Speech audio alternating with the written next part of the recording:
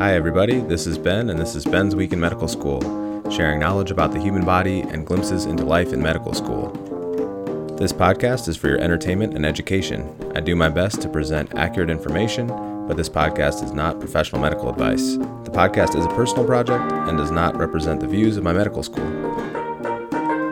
Welcome back to Ben's Week in Medical School. This is episode 201. It's the end of week 48 of medical school. Today I'm going to talk about two great lectures. One was about a training I received to deliver Narcan for opioid overdoses, and another was about palliative care. And I'm going to highlight some interesting parts from the first week of pulmonology, the study of breathing in the lungs and oxygenating our organs. Here we go. So it's my first week as an M2, second year medical student, and I feel like I have more purpose than ever.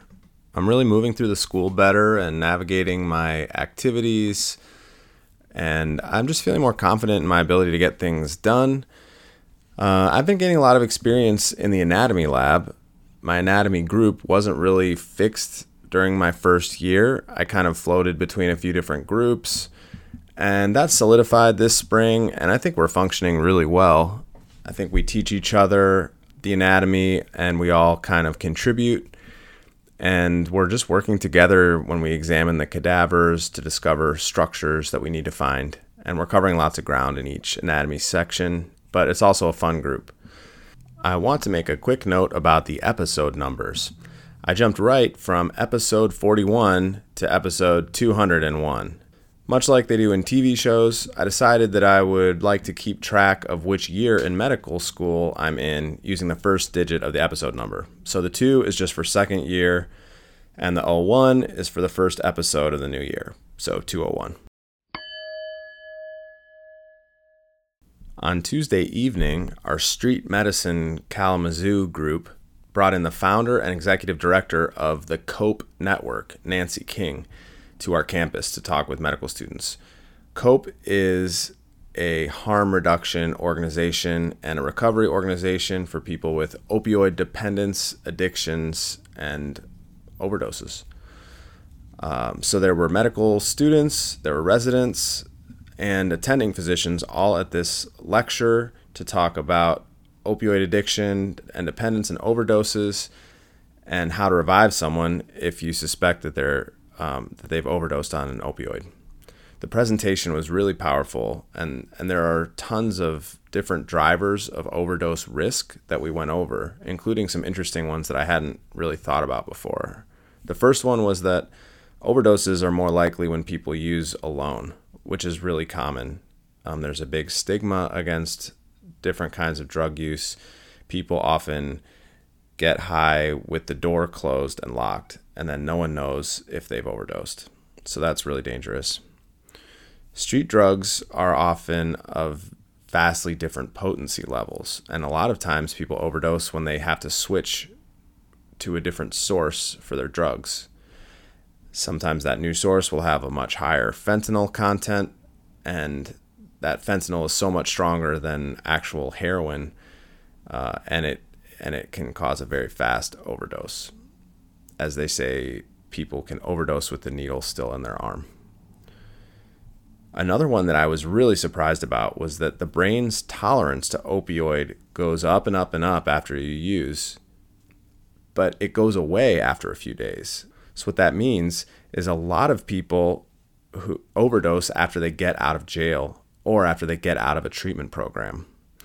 They've dried out, their tolerance goes way down, and then if they decide to use again and use the same amount they were using before going to jail or before going into a recovery program, they'll overdose just like that.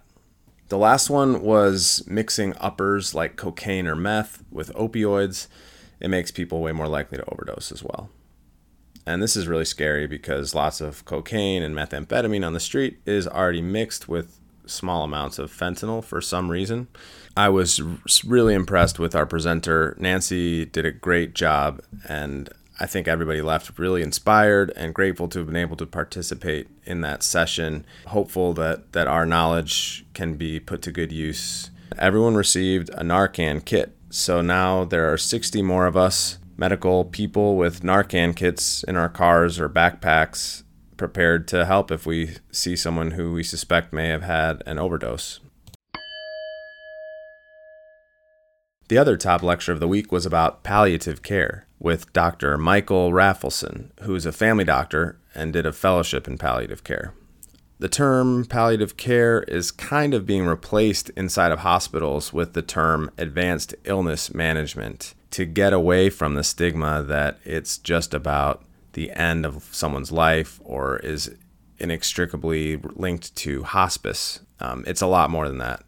Our country is starting to recognize that care for people with life-limiting illnesses is often hugely expensive with multiple intensive care stays, but simultaneously, it's not even meeting the goals of the patients. Advanced illness management teams come into the picture earlier and earlier to start having conversations with patients and care teams to coordinate all the aspects of treatment.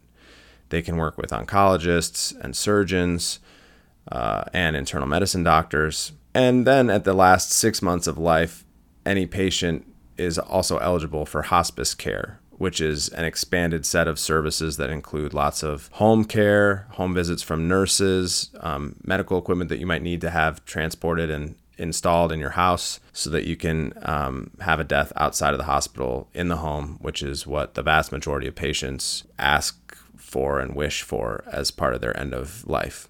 So palliative care and advanced illness management is something that people can access from the beginning of getting a diagnosis with a chronic disease like kidney failure or cancer.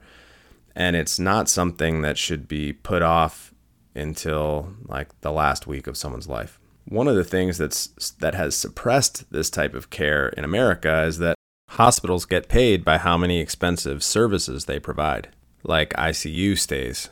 Dr. Rafelson gave a great example of how this plays out. He mentioned that he could counsel a patient for 45 minutes discussing their end-of-life goals, their spiritual goals, functional goals, and planning how to reduce their medications to the most effective core group of medications to give them the highest quality of life. And he would get about $80 for that interaction.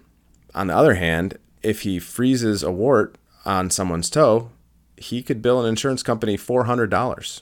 The medical incentives need to change, and Dr. Rafelson was really passionate about the kinds of work that he gets to do with patients, and it was an inspiring and interesting talk. The other great thing about the field is that almost any board-certified physician can undertake a 1-year fellowship training to become a palliative care physician. So that's something that I've been excited about. I really like the excitement of emergency room, but I also see myself wanting to have these deep conversations with patients about their goals in the face of advanced illnesses. That's a possibility that's really on my radar. We are studying the lungs, or as I like to say, the accordion of the upper body. Just kidding. Unlike the heart, the lungs are actually operated by the brain.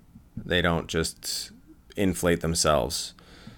So each time we inhale and exhale, the signal comes from a part deep in the brainstem, causes our diaphragm to lower, pulling our lungs open, pulling air in. The primitive features of the lungs, like the tube that will eventually become the trachea and the bronchial tubes, they start to develop in the 3rd or 4th week of the development of a fetus, like 26 days in.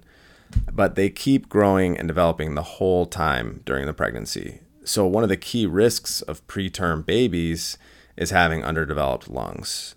The last few weeks of a pregnancy are actually crucial to developing the very fine microscopic passageways that allow for an astounding surface area for transporting oxygen. The surface area inside of the lungs is so complex and tiny that if all of it were sort of unfolded and spread out and counted up, it would be about 750 square feet.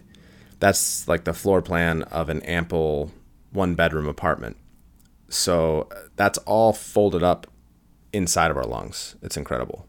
Here's an interesting concept. When a fetus is growing inside of mom, its lungs are filled with fluid and it doesn't get oxygen by breathing, but rather directly by sharing the blood supply with the mom, piggybacking on mom's lungs.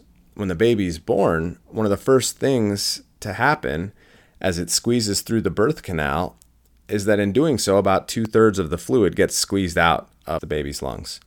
So there's sort of a surprise evolutionary advantage to a vaginal birth as opposed to like a cesarean section, because it prepares the lungs even more quickly to inflate after birth because more liquid has already been voided from the lungs. Whatever fluid remains in the lungs will be absorbed kind of over time, over the next few days. Another thing that we learned is that not every part of the lung is always really working at all times. When we're sitting, breathing at rest, watching TV, reading, relaxing, except when we're talking or recording a podcast, we breathe in and out about 500 milliliters of air. That's like a large glass of water. Our lungs, though, when we're breathing heavily, we can be breathing in and out 2 to 3 liters of air, so 6 times that amount. So our body will selectively fill the parts of the lungs that it needs to, and it'll actually dynamically reroute blood to just those areas so that it's really efficiently working. Here's one more thing. In order to keep the smallest parts of our lungs open at all times, we actually always leave a little bit of air in the lungs.